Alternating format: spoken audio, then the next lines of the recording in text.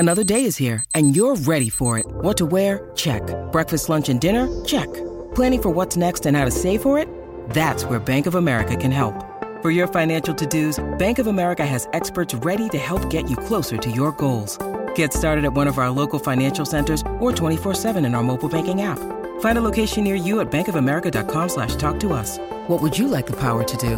Mobile banking requires downloading the app and is only available for select devices. Message and data rates may apply. Bank of America N.A., member FDIC.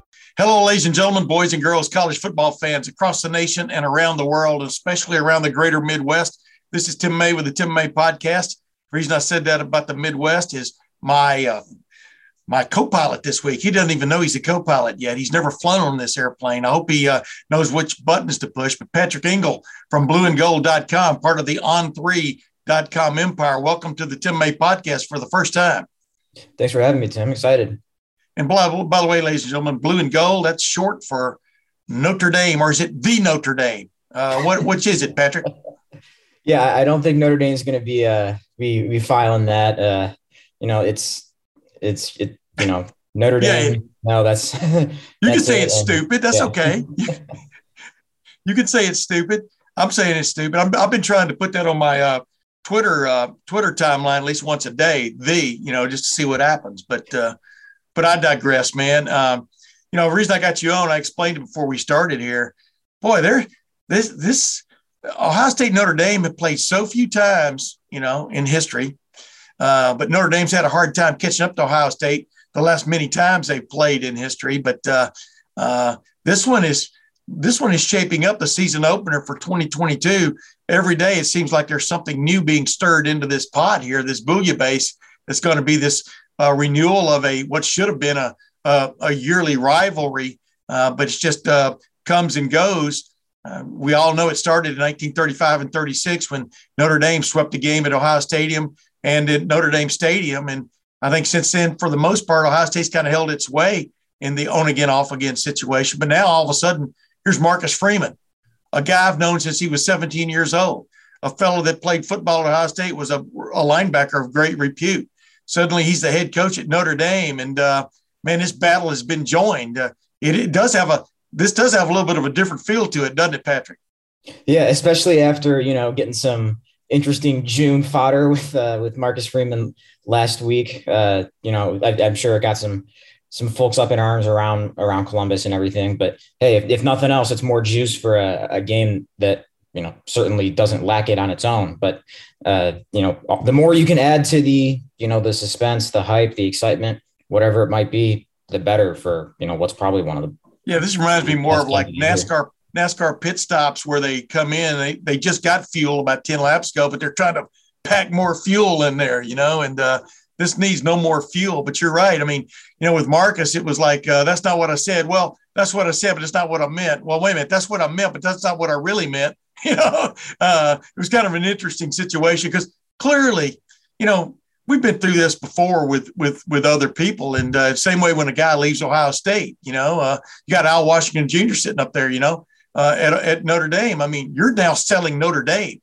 just like when you show up at Ohio State, you've been an assistant coach like Al Washington Jr., for example, was at Michigan. He was then selling Ohio State. So, it is what it is in that regard, right?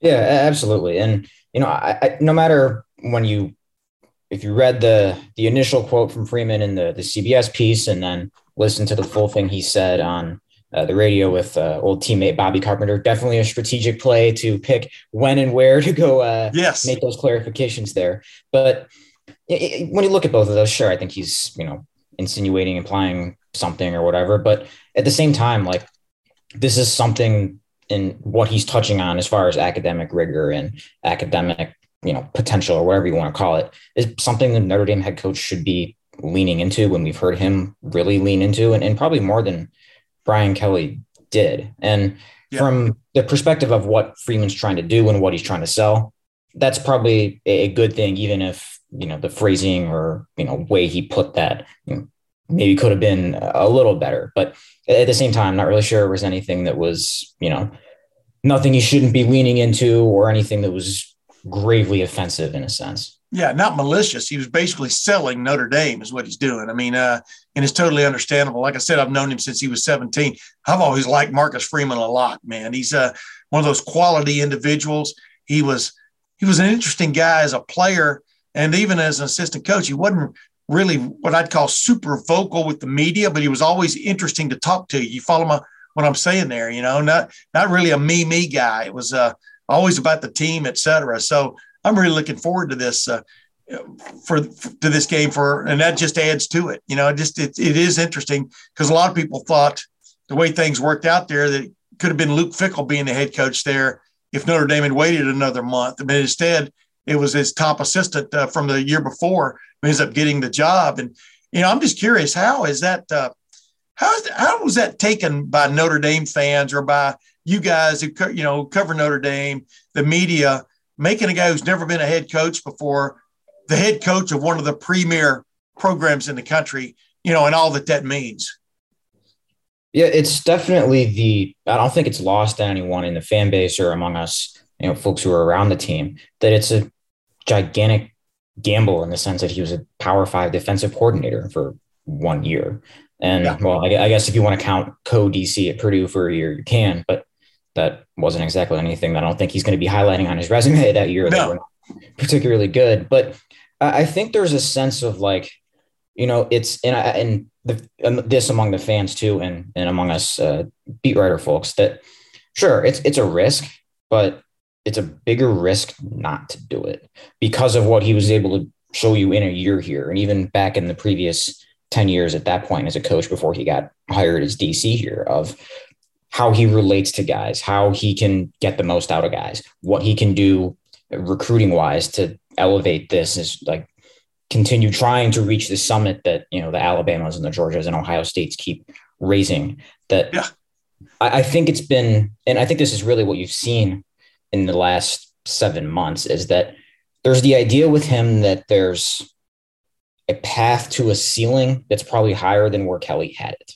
And that's a risk to pass on, even if you're acknowledging, yeah, this could go a lot wrong, and all the stability and the consistency that Brian Kelly had built up here in the last 5 years could go bottom out. And then you're back stuck where you were when you had to hire Kelly to clean it up in 2010. But yeah. I think at least it's in a spot to be able to take that chance. And given how Freeman has understood the place and kind of gotten what to sell, like we actually touched about, he's selling Notre Dame there. And part of that is leaning into the academics as a positive instead of a hindrance. So I think when you look at all of that, between how he's grasped the place in a pretty short amount of time from being an outsider, like not someone who grew up here or went here or coached here before, and then the ability to show that there's a path forward, a higher level to go to in recruiting, that they've been able to at least seemingly be on the right track toward in building this 2023 class. Like, I think that's the upside that you were looking to find when you hired Freeman. And obviously we have no idea how it's going to go on the field. Like, he can't win a game in April or May, but so far I think as cliche as the honeymoon phase and excitement can be, and contrived or whatever, like, I think there's been some validation as much as there can be in this time among the fans of like this. I agree. I mean, move. Second half of that game with Oklahoma State notwithstanding, right? I mean, exactly. And I think people are willing to look past, or maybe not look past, but acknowledge some of the like general situation with that, even if it's something like, a reminder that he's still a first-time head coach. I'm not sure he had his full staff in place at that point either, right? I mean, that's, all kinds of things there. But I wanted to touch with you. I mean, in that regard, it's interesting because, I mean, I've been around for a long time. Tom Clements still haunts my dreams because I grew up an Alabama fan, moved to Texas when I was 11, but, moved up here in 1976 to go to the Ohio State University. I wonder if I get any money for that. Careful for copyright infringement here. Seriously, if you say the Ohio State University, you're promoting I should get some NIL money from that, the way I'm looking at it. So I'm going to look into that after we're done, Patrick. But the bottom line is, I remember Notre Dame, has made, like a lot of schools, has made some, as you look back on them in retrospect, some big mistakes from a hiring standpoint. Jerry Faust comes immediately to mind. Went from Cincinnati Moeller High School to Notre Dame as a head coach. Things did not work out. Ty Willingham, things really did not work out. I thought Brian Kelly, for example, like you said, and what I'm leading to here is kind of an interesting thing I've read into this over the last 7 months, the way you put it all together there. I think Brian Kelly got them to a certain level, and I think that he got them back on definitely the major stage nationally. But it just seemed like he hit a ceiling there. And I don't know if you agree with that or not, but to get to that next level, what just Marcus Freeman has done in the last several months recruiting is evidence that maybe that change needed to be made, because what sets Ohio State and Alabama and Georgia and Clemson, for the most part, apart right now is recruiting that top level athlete on a big time consensus scale. And do you see a glimmer there that tells you, well, at least in that regard, maybe Notre Dame has gotten it right? Yeah, I think that's part of the ceiling, like I talked about, of like, all right, showing the fan base that even if this is a giant risk, that who knows, we might look up in 2 years and see this is closer to a Jerry Faust repeat based on on-field results, that despite that dice roll a little bit, there's a level that Freeman as a recruiter can take them as far as talent acquisition, which we know this is really what it comes down to. Yes. That Kelly and that structure probably wasn't going to quite go to, even though they had just signed a top 10 class that 2022 that was largely assembled before he left for LSU. Yes. And I think why there was a little bit of like baseline kind of always existing antsiness, consternation, whatever you might want to call it, even with going 54-9 in Kelly's last 5 years, even with making the playoff twice. And just the kind of the idea of like, is it going to get any better than this? And even though it seems like a dumb question to ask, considering there's probably 125 other FBS teams that would kill to be in that spot at all, this is a place that still measures itself on wanting to win national titles. And that's the standard and nothing else. And that's what the fan base is used to and going to hold them to. And I don't, even if it's been, since 1988, since they last won one, I think that's still the measure of what it's going to be. And I think just a kind of slow acknowledgement that maybe that wasn't really there wasn't really anything to cling to, even in those really strong 5 years, that it could get up to that kind of summit. And that I think Freeman's given them a couple of things of at least hope of like this class that right now is number 2 was number 1 until Ohio State just rolled in 3 top 50 receivers in the class and passed them there. But in then 2024, early on, number 1 in the on 3 team rankings. Like, yeah, that's the kind of talent acquisition that I think they've been really wanting to see. And that even if, recruiting had taken a little bit better of a step in the last couple of years under Kelly, probably wasn't going to be at that height in any kind of consistent manner as far as top 5 classes more often than not. And yeah, that's been the biggest win of the honeymoon first off season. And really that was the biggest thing he could win at, is proving like right away before he even coaches a game, he can take this recruiting thing to a higher level as far as and get just more depth of elite, higher end, top 100 talent in here. And I think he's been able to do that. Dude, it's got to give Notre Dame fans, though, a great feeling to know that right now Notre Dame's rated ahead of LSU in recruiting, doesn't it? And that's why Brian Kelly went to LSU's, because now he can get those real players, those few guys he was missing. I mean, you got to be, a lot of people got to be sitting up there and just laughing, right? Oh, the shade and freedom on the fan base in that regard particularly is, it could fuel a rocket ship. So yeah, we got a lot of fuel floating around here, man. You know what? And with the price of gasoline being what it is, you and I ought to jump right into that market, that commodities market. Hey, last couple of things before we move on. What's the biggest thing that Notre Dame that Marcus Freeman and his staff, which includes James Laurinaitis now as a graduate assistant? That's right. Yeah. Interesting there too. I mean, James, man, one of the great players ever played at Ohio State, just like Marcus. What is the biggest thing they've got to get done before September the 3rd from just a football team standpoint to be basically to have a shot in Ohio Stadium? Yeah, it really comes down to what does the offense with quarterback Tyler Buckner look like in fall camp, and can it inspire some kind of feeling of this can be an explosive unit that can at least hang with and put some kind of game pressure on Ohio State or really any team. Like, it's even, I'd be saying the same thing if they were opening up with USC instead of closing with USC. That's really what it is, where Buckner was a top 100 consensus recruit in the 21 cycle, even though he only played 13 games of high school football because of California didn't have a season due to COVID. He tore an ACL, but really, really intriguing ceiling for him all throughout that. And that one you saw a little bit last year when he kind of surprisingly played in 10 games as a freshman as kind of a change of pace QB. Saw a lot of upside with him as a really high level athlete, really good runner, but some inconsistencies throwing the ball that maybe you would have expected for a guy with that little experience. But how much he can progress in that area as far as making reads, being comfortable, being more consistently accurate, being able to get some zip on making all the throws. As much progress as he can make in those areas in this offseason is really going to be kind of the key of, is the offense a good unit that can pour on points against, whatever defenses, but won't be quite enough to win a shootout if you have to do it. And, in this age of college football, you're going to have to win one of those at least once or twice a year.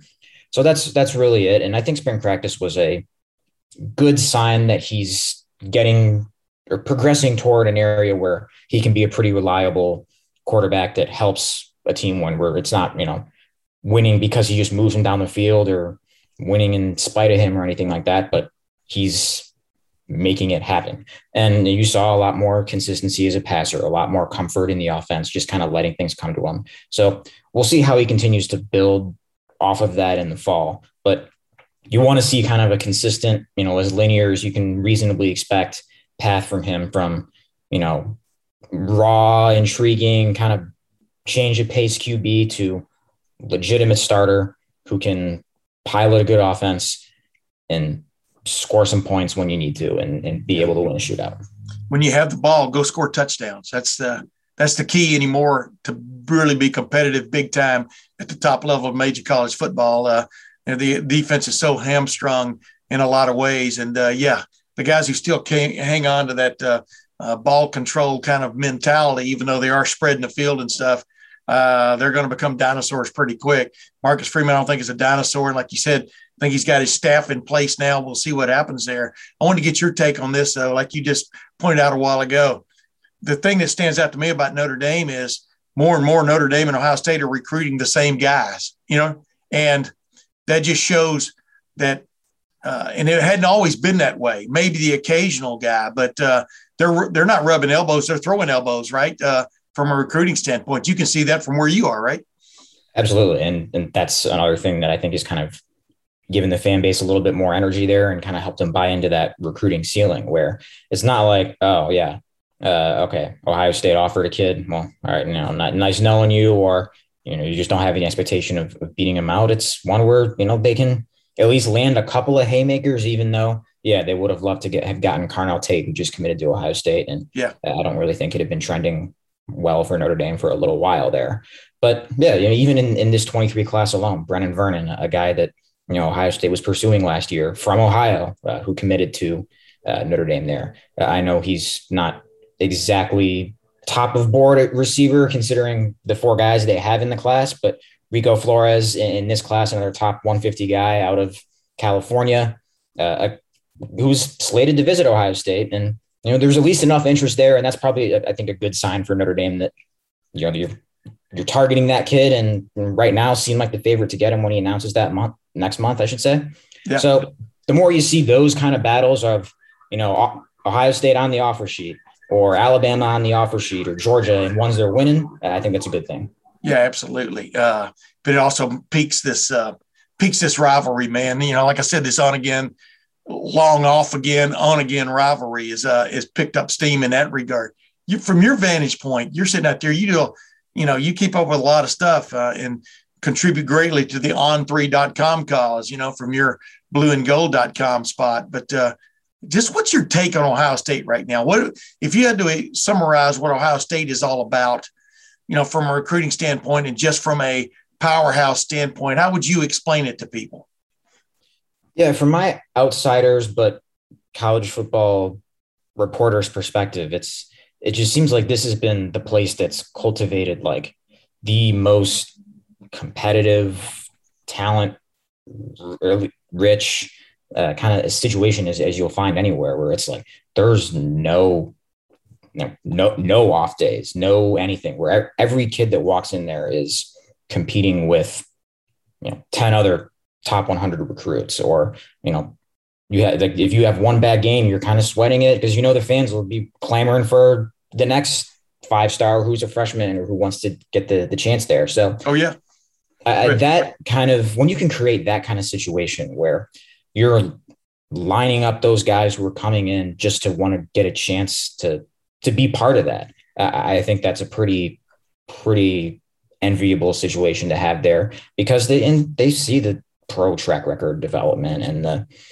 contending for national titles every year. And I imagine some of the speed bumps they've hit on defense the last couple of years have been kind of sore spots for the fan base. But, like I mentioned, Notre Dame's 5-year run would be great for 125 other teams would like that. I think maybe 128 would like to be where Ohio State is. And ultimately, I think they're one of the 3 or 4 teams you kind of look at and say, like, all right, these are the ones that are just kind of continually raising the summit of where you kind of have to get if you want to join that group and try to win a title or legitimately compete for it, instead of just going to the playoff and, hey, nice to see you. And, you're out of there in the semis with a 20-point loss. So, yeah, I if I had to sum it up, there's only a handful of maybe 3 or 4 teams that have that power and are at the center of continuing to push the summit upward. And I'd say that they're one of them. Is Ohio State now seeing, Ohio State under Woody Hayes, the world famous 3 yards in a cloud of dust offense that he perpetrated there for decades? Is Ohio State now seen from your vantage point as just a top level passing offense? I mean, just give me your view from that vantage, because they led the nation last year in total offense.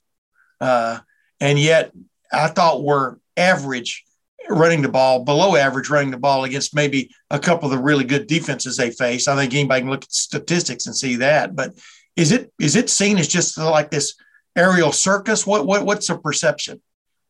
Yeah, aerial circus might be almost like sounding like it's a kind of a mess, but no, I don't think it's a mess at all. It's, you look at the collection of QBs that they've brought in, where what is it?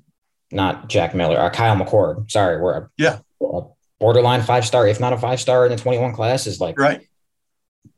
An afterthought now, because you think of going Stroud for another year, and then all right, they've already got Raiola, and that's kind of the next big thing where it's all right. It's a pretty nice luxury to have a borderline 5-star QB that's just like doesn't even get that much excitement because of who's there now and who's coming in after him. Yeah. But yeah, and then you look at the collection of receivers that they've had, and I know Utah was down a bunch of defensive backs and kind of struggling through that Rose Bowl, but look, anybody who can put up 347 yards like Jackson Smith and Jigba did, like, that's not a fluke as far as talent. And that doesn't happen if you're not doing a lot of things right as far as passing offense, passing design, being able just to get your best players the ball consistently. I think they've been pretty adept at being able to do that over the years. So yeah, absolutely. I mean, you look at kind of Oklahoma under Lincoln Riley, so now USC under Lincoln Riley, and Ohio State under Ryan Day and Kevin Wilson, is like, these are the kind of premier offensive operations here, especially right? passing offense operations. And it's just like, you don't really ever have a chance to think, oh yeah, we're going to hold them to 10 points. It's all right. Maybe we keep them under 30 and let's hope we score 35. Yeah. I said last year, if you get to 35, you've got a shot at beating Ohio State. That was last year.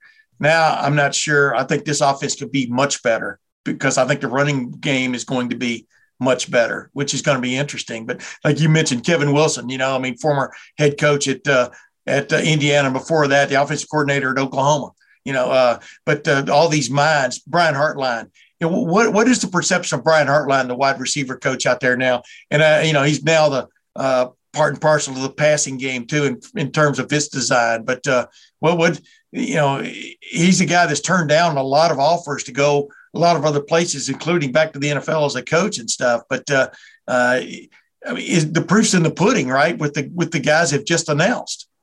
100%. I think it's kind of hard to look at anybody else right now as the best to currently be coaching receivers in college football and being able to recruit them this week being kind of proof in the pudding right there. So yeah. And that's not really a surprise that he's been pretty selective about where he wants that next move to be. Cause the more he keeps this up, the more you think of, the higher next step you can take is, and that, there's not going to be too many of those next steps that are unattainable for him. The more he keeps staying here, keeps developing guys, and keeps having a strong hand in, probably the best receiver situation of the last 2-3 years, that's something that you don't really think is going to stop. So from a Notre Dame fan standpoint in particular, in the interactions you have with the fan base on the message boards and everything, like, I think they're particularly envious of it just because of how that position has been kind of a problem area, weak spot at times for Notre Dame, where right now they have 8 scholarship receivers after signing just one last year. And one of those guys is a walk-on last year that got a scholarship as a graduate. And still kind of a spot that gives you some concern this year. And especially when you have to play Ohio State and USC and presumably keep up with both of those teams. So yeah, I know Notre Dame fans in particular are very, very envious of what Brian Hartline has going with Ohio State's receiver room right now. Hey, last thing, Patrick, I get this question all the time. So I'm going to ask you, even got this question on the radio a little while ago when I was doing a little radio hit with somebody.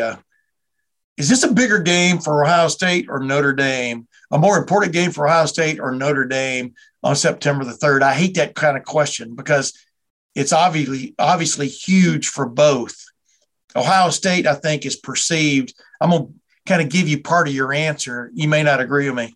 Ohio State is kind of perceived as being, I think, a little bit ahead of the game in terms of its offense, in terms of the changes it's made with Jim Knowles on the defensive side. Reminds me of 2019 when Jeff Hafley came in from the San Francisco 49ers and like that changed the defense. You just get the sense that there's a lot of talent there. It just needed a new direction and stuff. Meanwhile, Notre Dame clearly has made a coaching change because they're one guy left, but clearly Marcus Freeman is a first-year head coach. There will always be learning pains no matter how you put it all together and stuff. And like we pointed out, Notre Dame is still maybe in a little bit of flux offensively into how good it's going to be, in its under the new regime and with basically a new full-time starting quarterback. But just so answer that question. I mean, is there a right answer that it's more important for one team than it is the other? I don't know if there's a right answer or even a clear answer. Yeah, there isn't, by the way. Yeah, right. It is actually a really good question just because of the stakes are meaningful for both of them. Where Ohio State, it's like if you come and they're able to handle this and especially do it with some kind of convincing manner, like I think that's a pretty good early statement that like this is one of those teams that actually can get back to the 2014 heights instead of, whatever it's been since then. If it's a run game that doesn't quite function, a defense that kind of springs too many leaks, like those kind of obstacles and whatever else it might have been in between there that stopped them short of that, either in the playoff or in a random game against a big time West team. Like if you're able to see the strides that Jim Knowles can make on defense, which I'm a buyer in based on what he was able to do at Oklahoma State and having seen what Oklahoma State did last year before the Fiesta Bowl, and then the collection of offensive skill position talent that they have that's just bordering on unguardable. Like that all sounds like a good mix, but